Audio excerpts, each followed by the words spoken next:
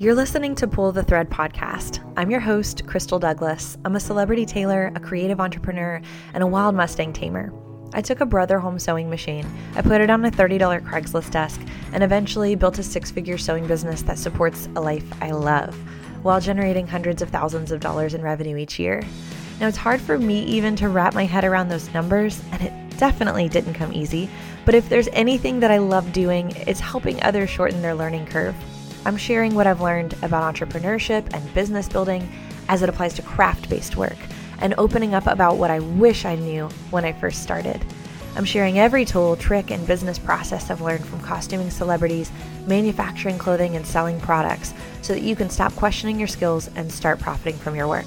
So you ready? Let's go.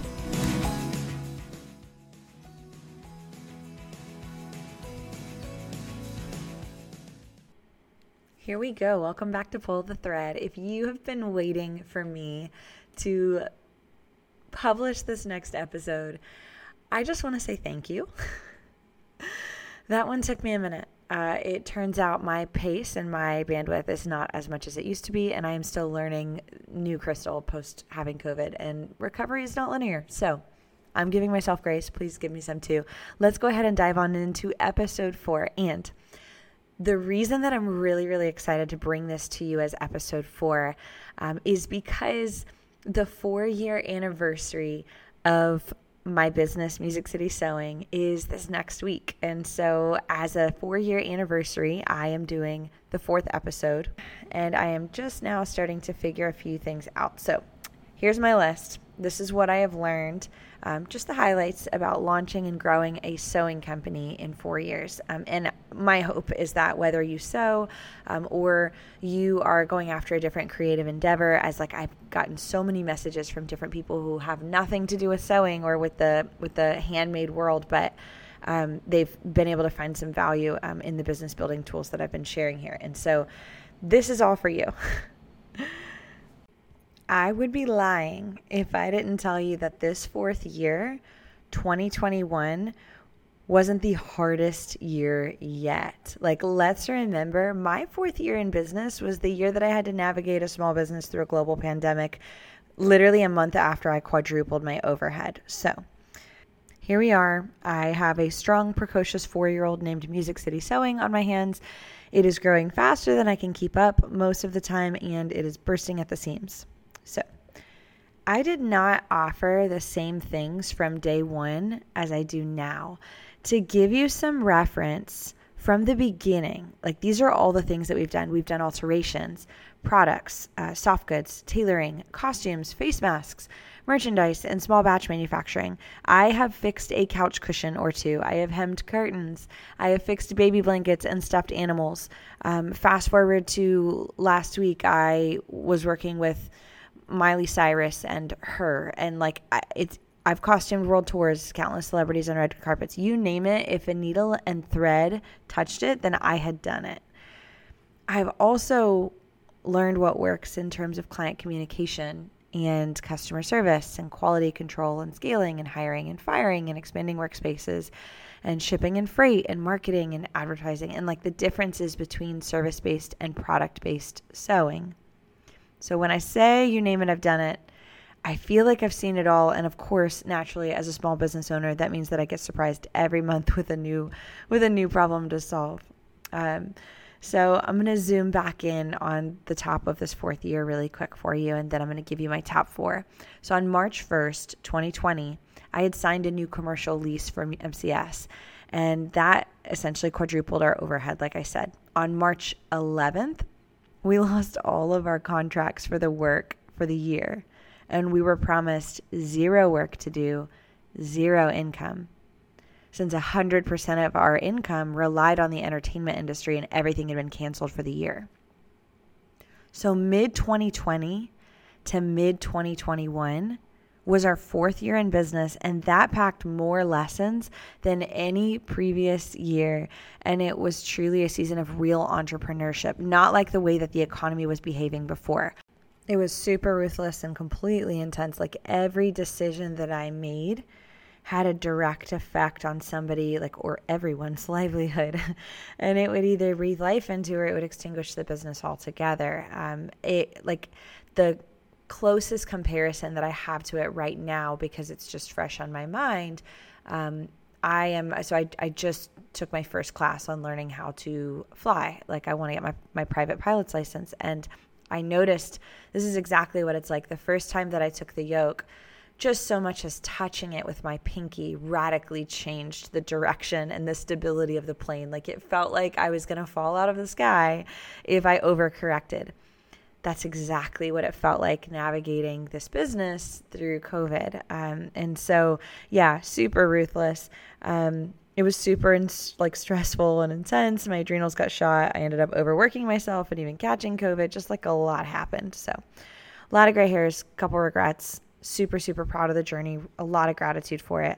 And so I've got this list, and this list is 4 things that I've learned about launching and growing a sewing company in 4 years. And I really think that you can apply this list no matter what you're building or what you set out to do. So my first one is structure your work for help from the start.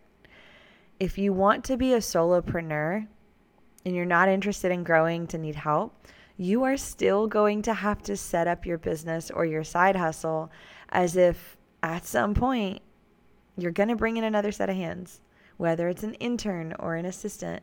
You just never know what could happen. You could injure a hand, or you could get sick. You may need to make a little extra money next month, so adding to your volume a little will get you where you want to go. Or maybe the market doesn't bear a high price on the item that you make, but you need to make more money to survive. Like, you just don't know. And so at some point, you'll need people in order to be profitable. And you'll need to generate enough work to feed them all. No matter how scrappy you get on cutting costs and keeping overheads low, which is easy to do in sewing. After all, seamstresses have a superpower in frugality, I always say. You'll never truly drive your bottom line without growing the business to a size that requires more sets of hands. Like, everybody has the same amount of hours in the day, right? Nobody cheated you and only gave you 22. Beyonce doesn't get 27. We all have 24 hours a day. And there's a cap as to how much time you can actually spend sewing or making or working at whatever you're working at. And so at some point, the market bears what it will bear. And you can only work so many hours. So the more hands that you add to the project, the higher your income can be. In the very beginning, I never saw myself as somebody who would need or even want to have to hire help. And then I started missing deadlines. And then I had to cut corners. And then the product suffered. And then I had to redo work. And then I lost money. You get where I'm going with this, right? Like, even if you don't plan to hire someone tomorrow, set up your work as if you could hypothetically bring another set of hands in at any time. One of my biggest lessons in setting up my business processes so that others could come alongside me was in realizing just how heavy a sewing company can be. A sewing studio requires industrial equipment, which is expensive and bulky, which means you are going to need raw, open square footage in order to have the equipment that you need, like a lot of square footage. And I've learned this one. And it's like, even if you're working by yourself, you still have to have a cutting table. You still have to have sewing space. You still have to be able to hold on to all of those orders that you're working on. And I learned all of this the hard way, that you can't lone wolf it and make it, not unless you end up salaried in the back of a theater somewhere. And this is the goal for many. It wasn't for me. You either have to go specialty or you have to go volume.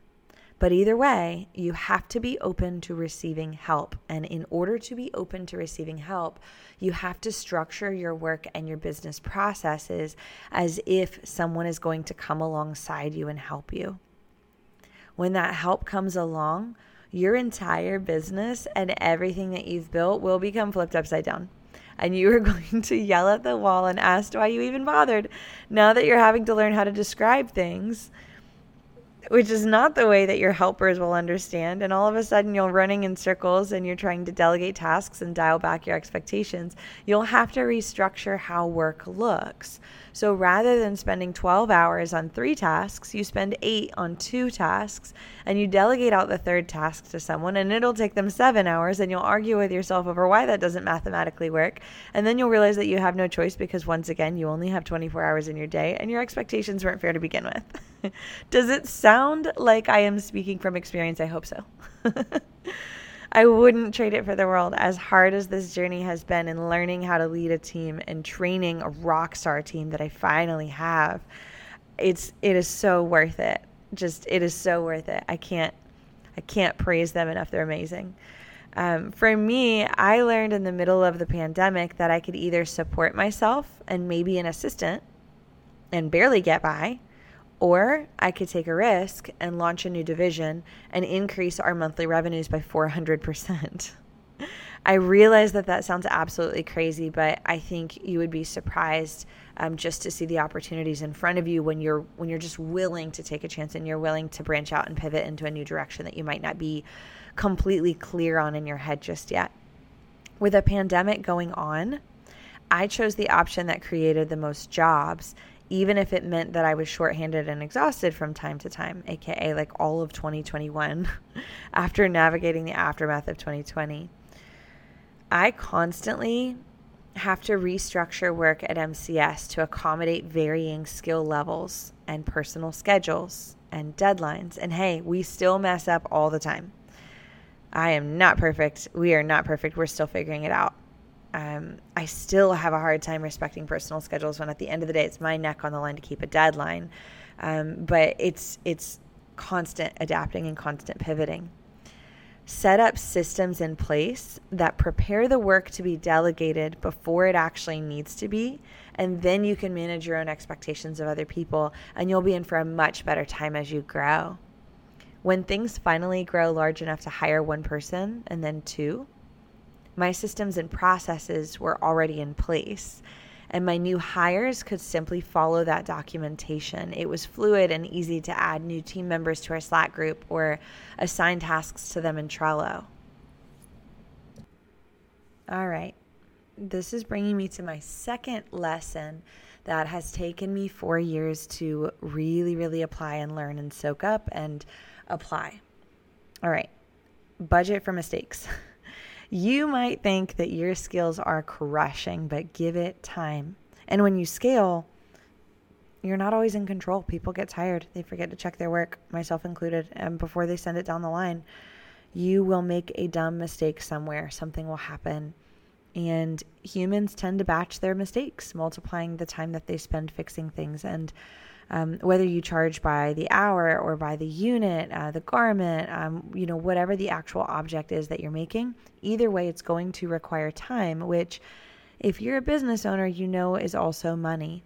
If your project has 2 mistakes, congratulations, you're a month behind, which means your rent overhead has doubled for the span of your project, and so has your salaries. In a recent project, 3 simple, honest mistakes cost us 82 hours. That's 2 full weeks of work for a full-time employee to undo and redo the garments correctly. All because we skipped a step and we didn't pin one section of a garment in place. And wouldn't you believe that knit sneakily stretched on us? It sucked. If you're estimating out a project, my recommendation is to buffer it by 20% no matter what the project is, no matter what kind of project it is. That way you can ensure that you'll have time to move backwards and then say a prayer that you're wrong and finish early. I budget for mistakes in Fabric and Notions and time too. It helps us create contingencies should we run out of something that has to be special ordered, or, as you probably know, shipping delays after COVID still are awful. I thought that would be solved. Nope. So a critical machine breaks and it has to go into the shop. Just plan on being bummed at some point in your project and budget accordingly for that. My third lesson, that is probably the most exciting one because I feel like it gives you some automatic traction, like an automatic assignment, something to take away from listening and then instantly apply, would be to document over creating. And what I mean by that is that documenting your job is 40% of the job and 90% of the marketing content. So in the beginning, I had no help and no free time, but the little bits of sharing that I did in terms of social media and email and on my website and just with friends, it grew my business by leaps and bounds. And I think when people first get started, they're exhausted at the idea of creating unlimited content to market their hustle. And I so get that. I mean, like, who has the time? People have no idea how much time this stuff takes. The secret is in documentation. So if you are staring at the blank screen of death and you're trying to write out social media captions or blog content or an email for your email marketing, why not just document what you're doing? Why not just share about the process, about the experience, what you've learned? If you share about the process of making it, it makes it a lot easier to come up with new ideas because you're going to share the things that you're learning and other people can come along with you on your journey. And over time, they know, like, and trust you, and they've bought in on your vision too. So they're cheering you on. So rather than feeling the need to create unique and creative contextual content, just focus on documenting that experience of starting and running and growing your creative business. I think you'll be floored when you notice that the business is gaining more and more traction as you go, rather than remaining quiet until you have something that you're proud of. I think a lot of people don't want to share until they're really, really proud of whatever that they've built, but you're not going to get where you want to go hustling in private. Like, you just won't. It's such an isolating journey. It's very, very difficult. I'm not going to sit here and tell you that that starting and growing and running a small business, especially a creative one, is just thrilling and is full of likes and comments. It's not. At the time that it's 11 p.m. while I'm recording this, and I'm batch recording all of my podcasts. So, like, I'll be up half the night doing this so that I can bring you guys fresh episodes and also be here for work in the morning.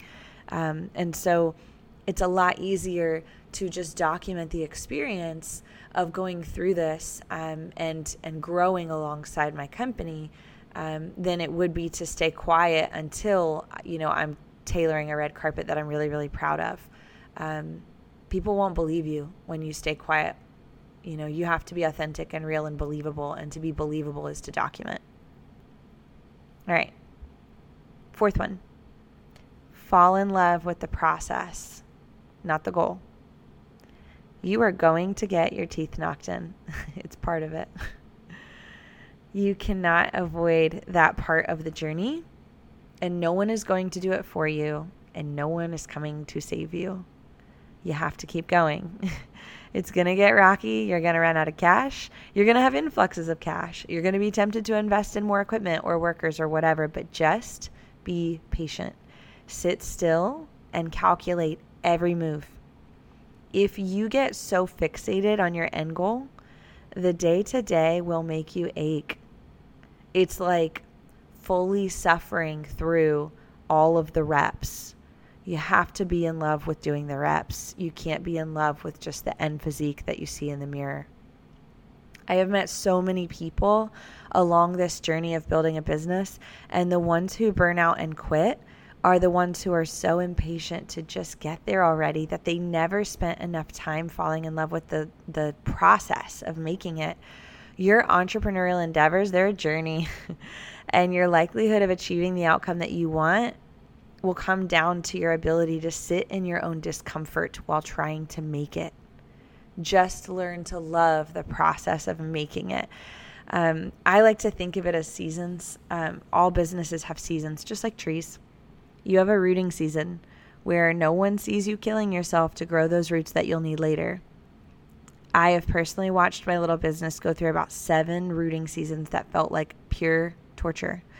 Those seasons have tested me and tried me and landed me sitting down in my shower eating ice cream while the water ran over my head and into my little coffee cup. And I would just spoon it out and eat it in the shower. And I'm sure that is like, it's sad and hilarious at the same time. To me, it's hilarious looking back on it because I have been through 7 of those seasons of just hurt, pain in the growth.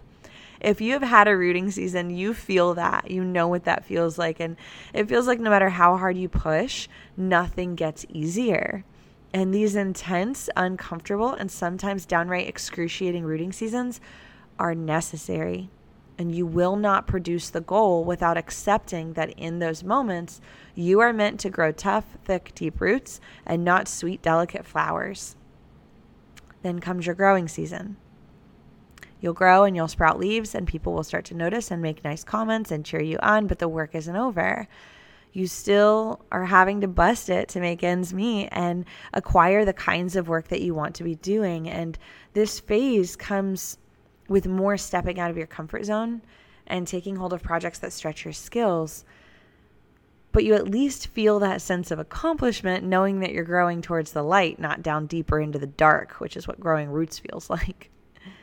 And then come a short little pop of flower buds. And for me, those would look like a fun music video shoot and getting Getty images back. And for you, they could be a glowing Etsy review or a windfall month of selling everything that you have after a TikTok video goes viral.